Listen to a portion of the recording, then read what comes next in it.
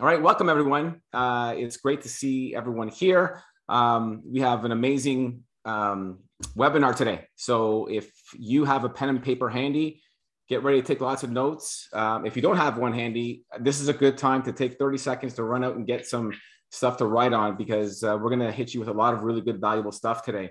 So who is this A&E Live for? It is by advisors for advisors.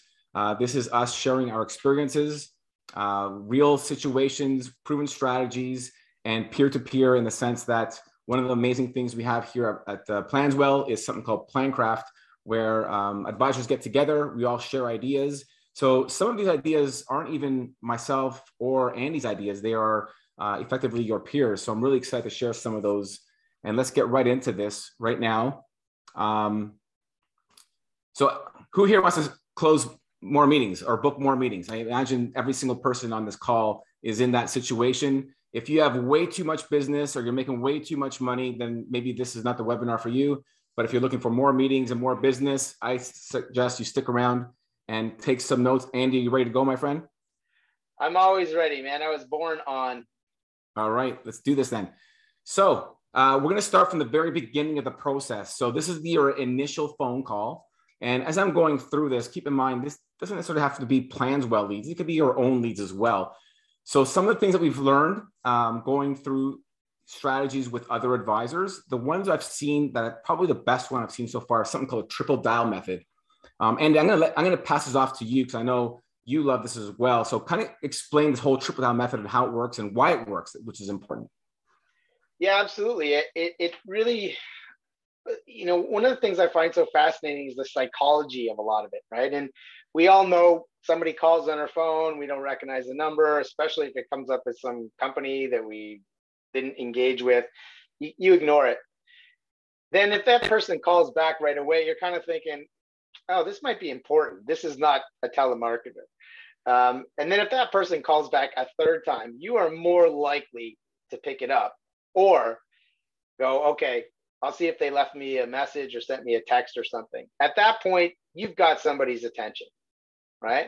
And when we talk about the triple dial, we're talking about consecutive dials, not calling 3 times. It's call, they don't pick up, hang up, don't leave a voice message, call right back again.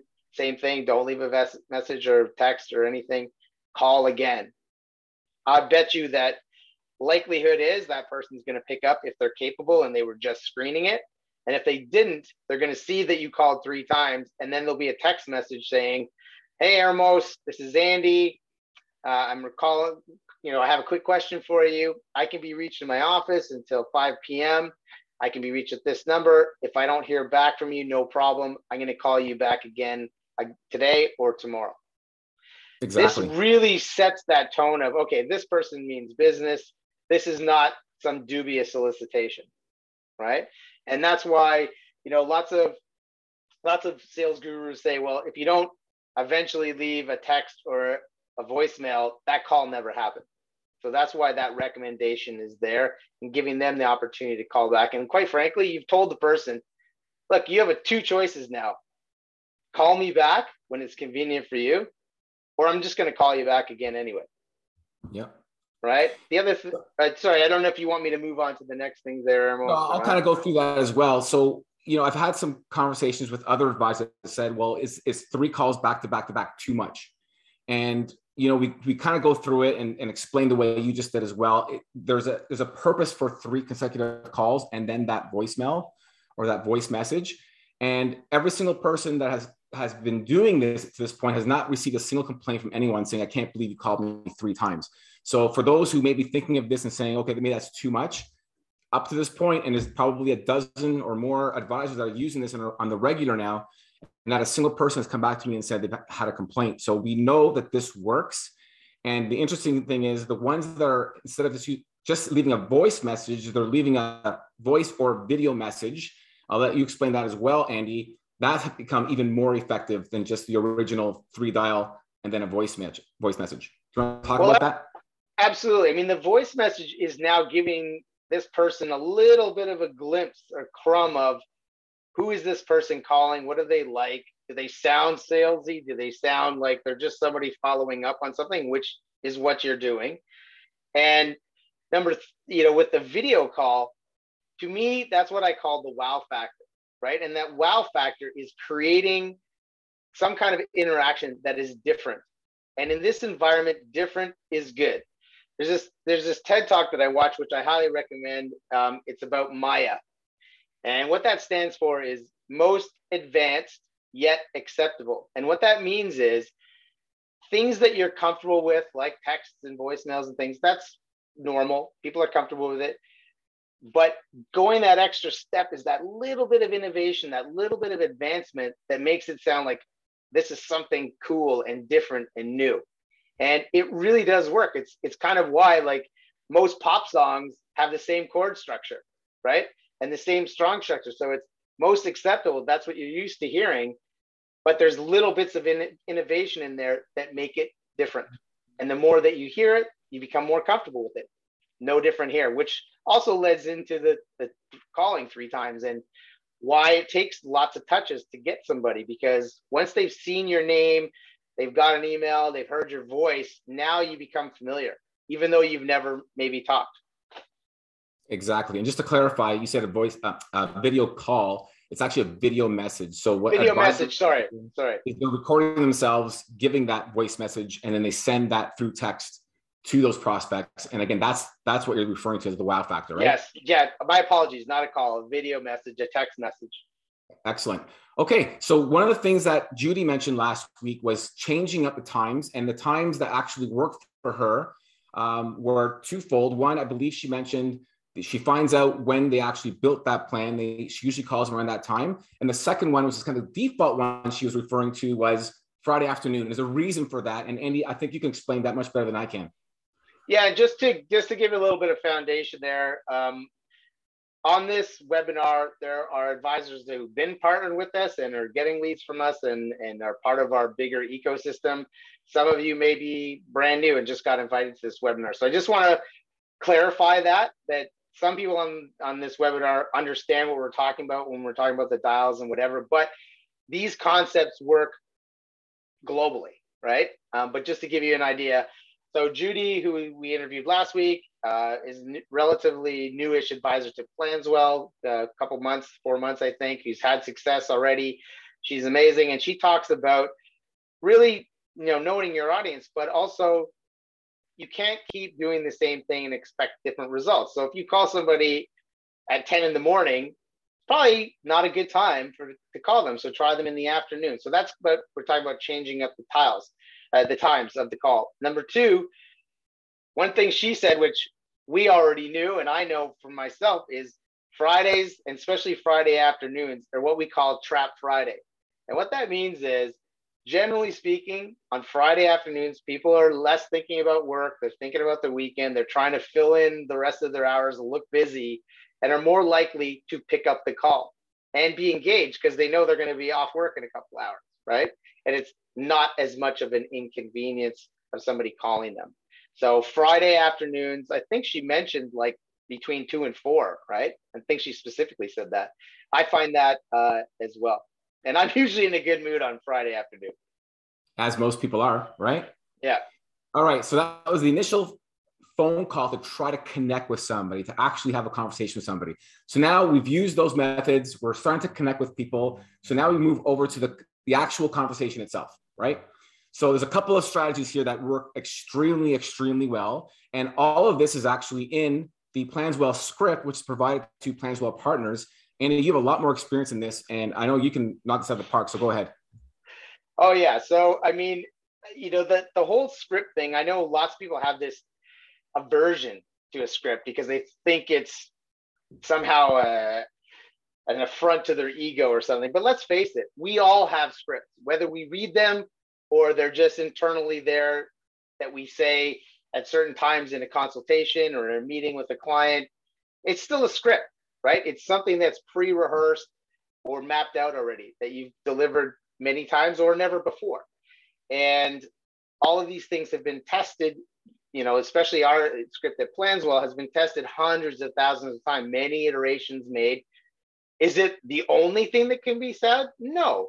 But, you're trying to get a template that works for most people. And trust me, I heard advisors, I was actually one of them, that didn't know the first thing about connecting and sales and things like that, and would just read that script verbatim and book consultations and build rapport and all those kinds of things. And so that's the whole idea, is being able to be focusing on what the other person is saying rather than thinking about what am I going to say next or where am I going to take this call. So it's really just that recipe for success. I mean, I don't know how many people here have built IKEA furniture. Well, it doesn't turn out if you start at step 1 and then go to step 5, right? 1, 2, and believe me, I've tried to put stuff together without looking in the instructions. And my wife argued, and I've argued about it all the time. It's like, hey, I got an idea. Why don't we read the instructions? There's always extra parts. I am convinced there's extra parts. I'm convinced. You cannot convince me otherwise.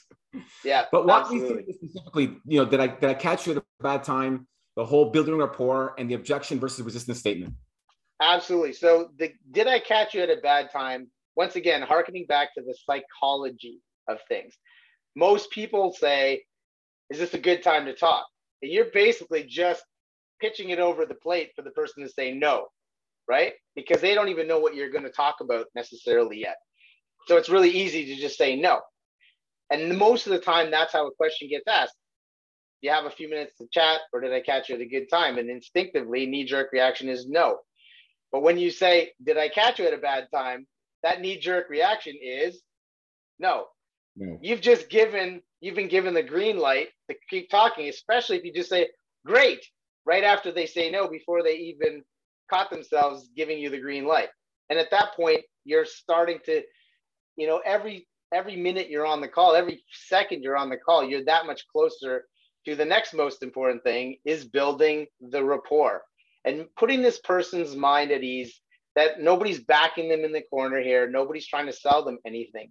And it's also why asking, did I catch you at a bad time, is making the other person feel not pressured, like they're in control of the conversation, right? And that when you keep checking in with those things, that person lets their guard down and feels more comfortable. And, I'm going to segue right into the rapport, right? And I'm going to switch here for a second. I thought this was important. The definition of rapport is getting a good sense of understanding and trust. So the rapport is that key foundation to that conversation, is letting that person know that you understand them, letting them understand you, and building that trust. And so that rapid rapport is so super critical. And I think one of the things that's really important about rapport is being genuine, right? Everybody has a different personality, but being genuine is universal. People can pick up on that. Can you give us? I'm going to shut up for a second. No, I was going to say, yeah. Can you give a specific example of rapid rapport? Because for those Absolutely. who are, this is really important. Okay, perfect. So let's just do it. So bring, you be the person I'm calling. Bring. Hello. Hey, Ermos, it's Andy calling regarding Planswell. How you doing today? I'm doing well.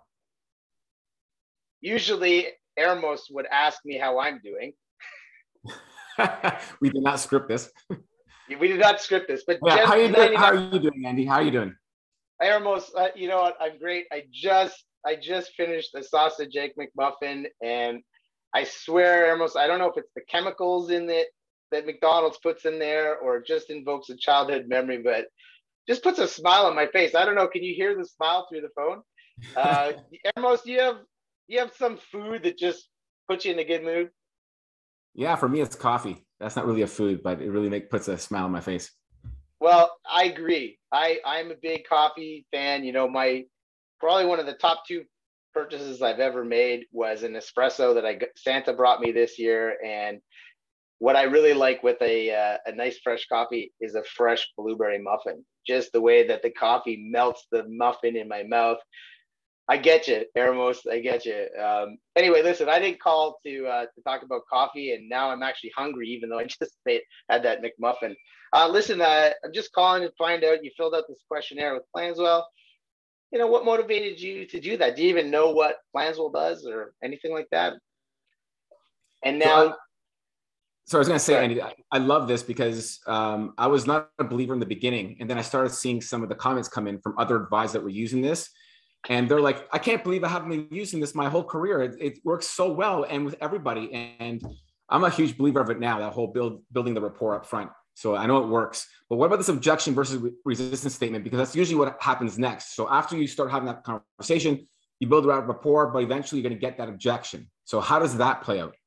Well, an objection, a resistance statement is something like, I was just curious, or I'm not interested, or now's not a good time, or whatever. That they're not objecting to anything. That's just that force field. That's a knee-jerk reaction. Trust me, I was the king of the brush off, right? Before I got into sales myself. Oh, I got my, my fireplace is overflowing, or my daughter needs me to make food, or whatever, like whatever ridiculous thing. But that's not an objection, right? An objection is, I can't afford to buy this thing, or I'm not buying this ham sandwich because I'm a vegetarian. That's an objection.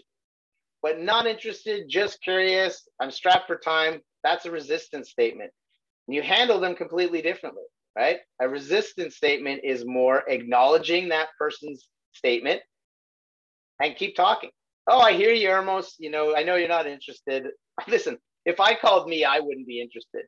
But I haven't really even told you why I'm calling, but I get it. And I have people that felt exactly the same way you did, Ermos, when I first called, clients that I currently have now. So I get it. But what they found was, I'm just here to help them get what they want and to see if I'm the right person to do it. So really, I'm just looking for a couple minutes to have a quick chat. And if you never want to speak again, that's totally fine. Does that sound fair? Absolutely. I don't say, does that sound, do you want me to keep talking? Does that sound fair? Because nobody can say that doesn't sound fair. Yeah. Right?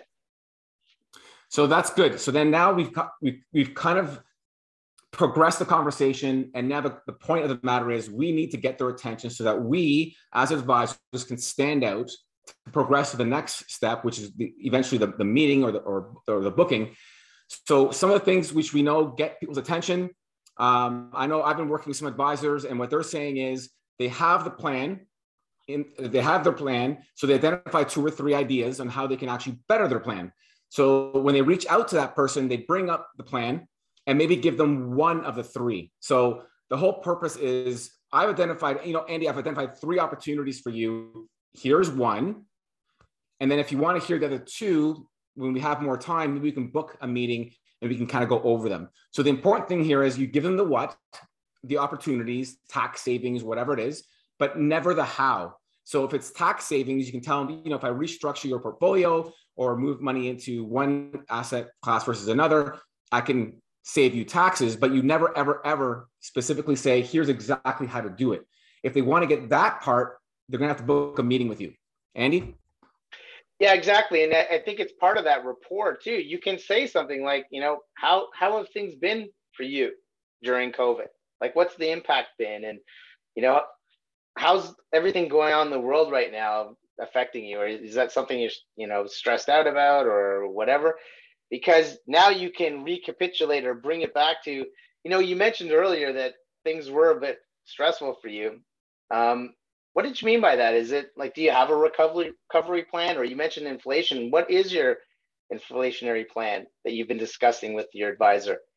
Oh, you don't have an advisor, right? No, it's even better. So you're right. But one of the conversations we had in PlanCraft the other day was, you actually want them to have an advisor, because the question is, Andy, the markets are all over the place. Markets are down, whatever, 10%, 8%, whatever it is today. The last time you spoke to your advisor, I assume it's probably the last couple of weeks, what did you guys decide is going to be a recovery plan? And then you just sit back and you just wait. And then all you're going to hear is crickets, right? And they're going to say, well, I haven't spoken to my advisor. Oh, that's interesting. I mean, you do realize the markets are all over the place. There's a war happening in Russia and Ukraine. There's COVID happening. There's inflationary risk. There's all this stuff happening. I'm surprised that your advisor hasn't reached out to you. So what you're telling me is you actually don't have a recovery plan, or you don't have an inflationary plan. So that alone starts to get them questioning whether they already have the right advisor. and then kind of puts you on solid ground in the sense that, okay, you know what, Andy's calling me and he's talking about stuff that's really should be front and center and important, yet I'm not getting that from my current advisor. So that's a great way to create that, what do you call it, a wedge issue to kind of get them to start wanting to talk to you. Yeah, 100%. And, you know, as you've got that sort of last bullet point there, so you created a plan. Why now? Like, what motivated you to do that? As opposed to next month or last year, right? Yeah. I love questions that the answer can only benefit the conversation and only move that conversation forward, right? And these are, you know, you and I both know we share a lot of these in these plan craft meetings and say, well, ask this question because no matter how they answer it, it's an opportunity for you. And there's hundreds of them. And for those who are on this webinar, all of these work, by the way. So these are proven strategies that work in the field. We've spoken to advisors, and they're the ones that are telling us that those are the questions that, when asked to your prospects, actually work. They progress the conversation. Yeah, I know you've had it where people have said to you, I can't believe this works. Like, I would never have thought for a second that this would work as well as it does. So here's the next step, Andy. So now you've got their attention, and now they actually want to talk to you. But industry statistics show that as soon as they hang up that call with you, 41% of those people are going to start looking for you online. So they're going to search, and they're probably going to find your LinkedIn page or your website. Now, here's the question to everyone on this call right now. What are they going to find? Because some people say, you know, I do a really good job in, you know, connecting with the client, booking that meeting, but then for whatever reason, a large percentage don't show up to the actual meeting. And then we go back and look at their LinkedIn page and their website, and it's just either vague or it's just not impressive at all. And that's the reason why they're actually missing out on these book calls, because they get off the phone, the prospect does some research on them, they don't like what they see, and then they just forget about that actual booked meeting. 100%. I mean, I know I do it, and I actually suggest it to people. I'm like, hey, by all means, look me up on LinkedIn. It's Andy Cosby. You know, the only other Andy Cosby that may come up, I think, is some cartoonist. That's not me. And often I ask, what questions do you have about me? I'll send you a link to my website. Go check me out, right? And sometimes I find that when you offer it, then people don't feel inclined that they have to do it. Because if you were hiding something, you wouldn't offer it. That's true. Absolutely true. So let's get into some tips here, Andy. These are, again, some of the ideas that came back from one of our plan craft sessions. So now with the markets going up and down, one of the things you can talk to your prospects about is if you're not liking your returns, if you're not liking what your portfolio is looking like right now, probably a big part of that reason is because you're not using any alternative or private investments, which aren't necessarily connected to the markets, both stock or bond. Are you using cash surrender value of a whole life policy? If you're in the US, you have IULs, segregated funds with guarantees. Real estate funds don't mimic the stock market either. Focusing them strategies wise on long-term versus short-term. Again, we did a whole session on this a couple of weeks back. Using a referral link. So one of the greatest things that I believe Planswell has, and just for full disclosure here, I've been an advisor for 23 years. I'm a CFP. I wish that I had this Planswell referral link back in the day, because to me, it's pure gold. And something simple to do is reach out to them, send them that referral link. They can put together a plan. But now, instead of using your traditional 2% inflation rate, try using 3 or 4%. Like, just that extra 1 or 2% will absolutely erode their finances. And all of a sudden, what seemed to look like a really good plan is no longer a good plan. And sorry, Andy, just before I get you in here, the whole behavioral coaching thing. So Vanguard, Russell, there's a whole bunch of surveys out there or actual data out there which show that the greatest opportunity that your clients have is to have you in their corner, is to make sure you never make the big mistake. So what's the big mistake? 2008, 2009, markets tank 50%. Your clients get spooked. They take all their money and they stick it in cash. They will never recover, because the markets recovered almost 50%, or actually 100%, because it would have doubled over the next 2 or 3 years. So if they sat in those sidelines, they would have never recovered. So there's no amount of dollar cost averaging or rebalancing that will ever get them to recover. So a big part of your job as advisors is to make sure your clients don't make that big mistake. And I'm going to get into that 3-bucket solution, which took me forever to find. But I'm going to refer back to you to kind of give your perspective on these. Well, yeah, I 100% agree on the whole hitting the panic button.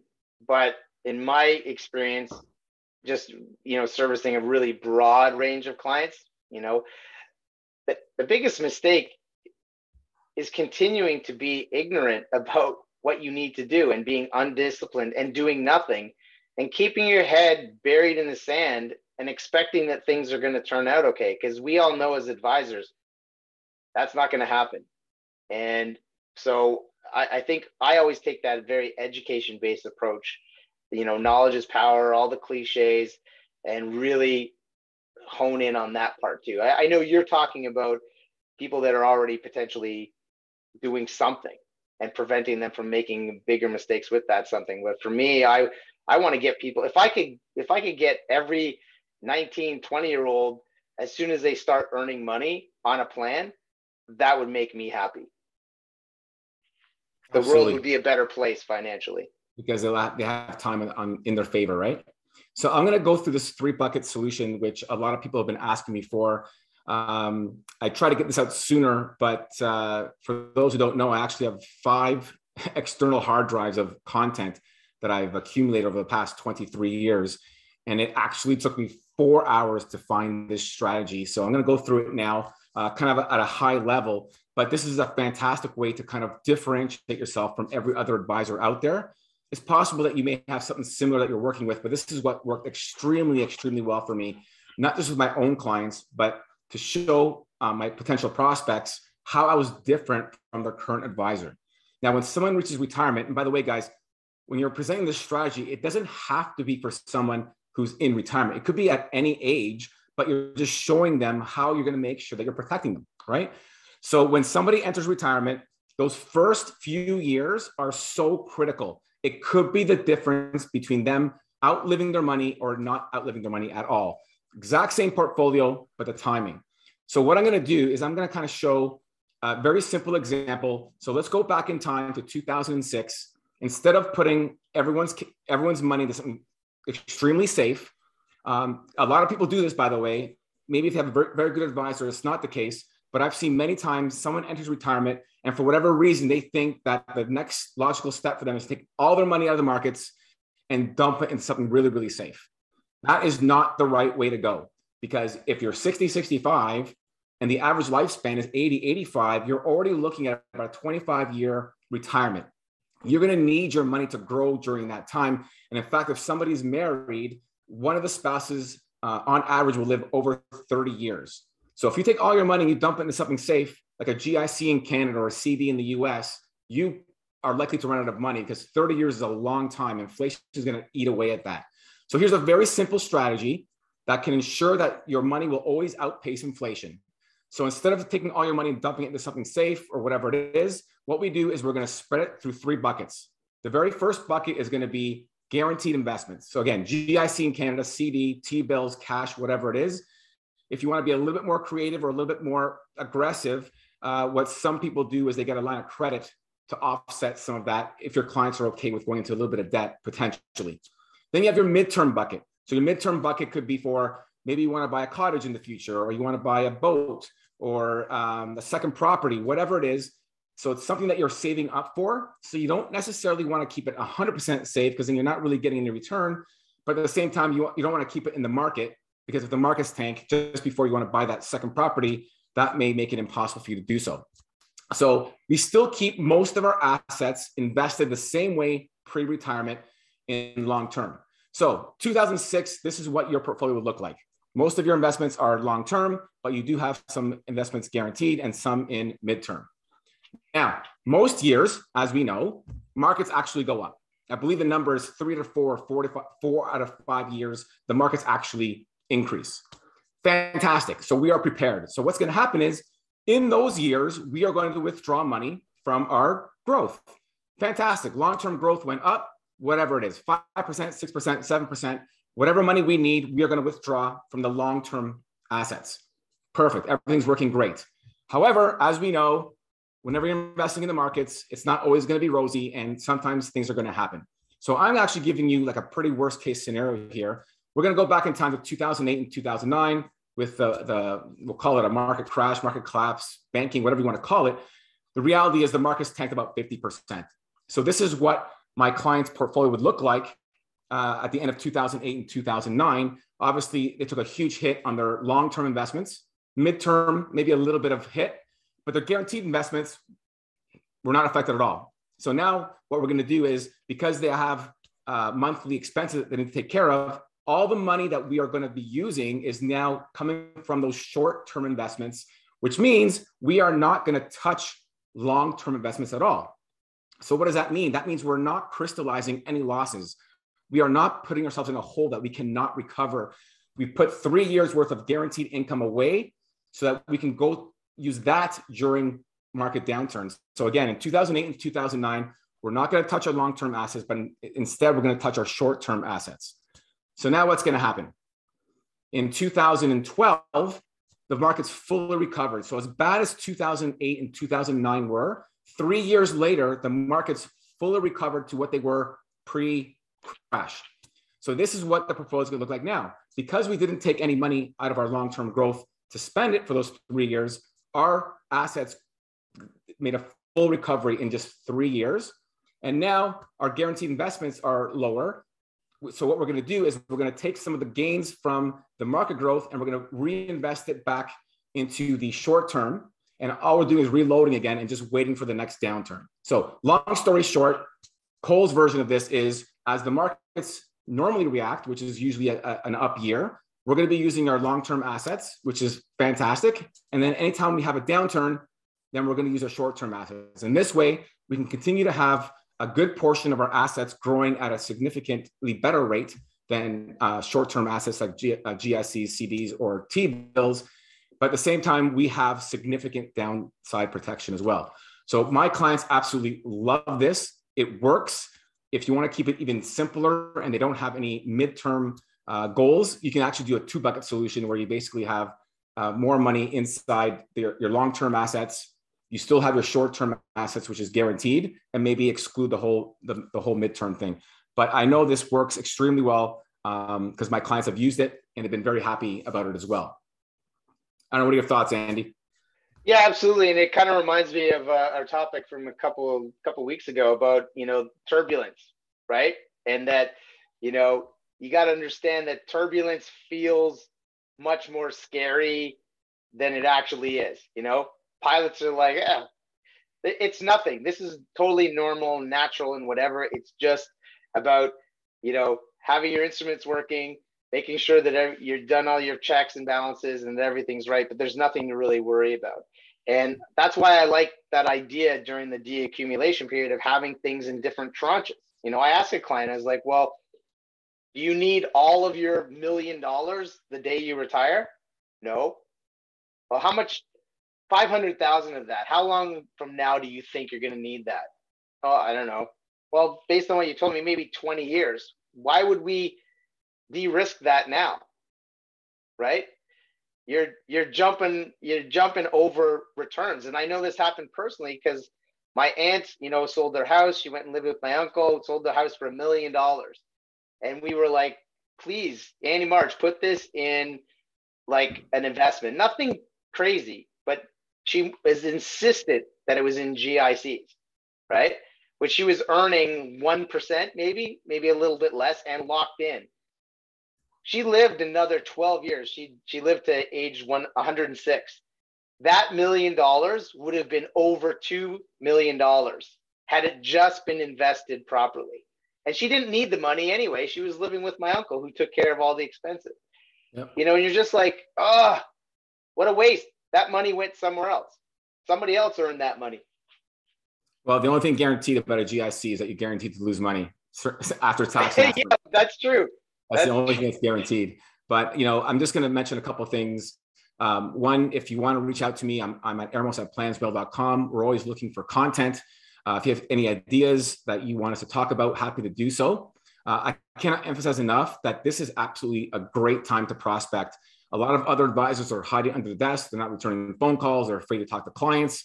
and they're not even afraid to talk to prospects, this is the absolute best time to be reaching out to your prospects.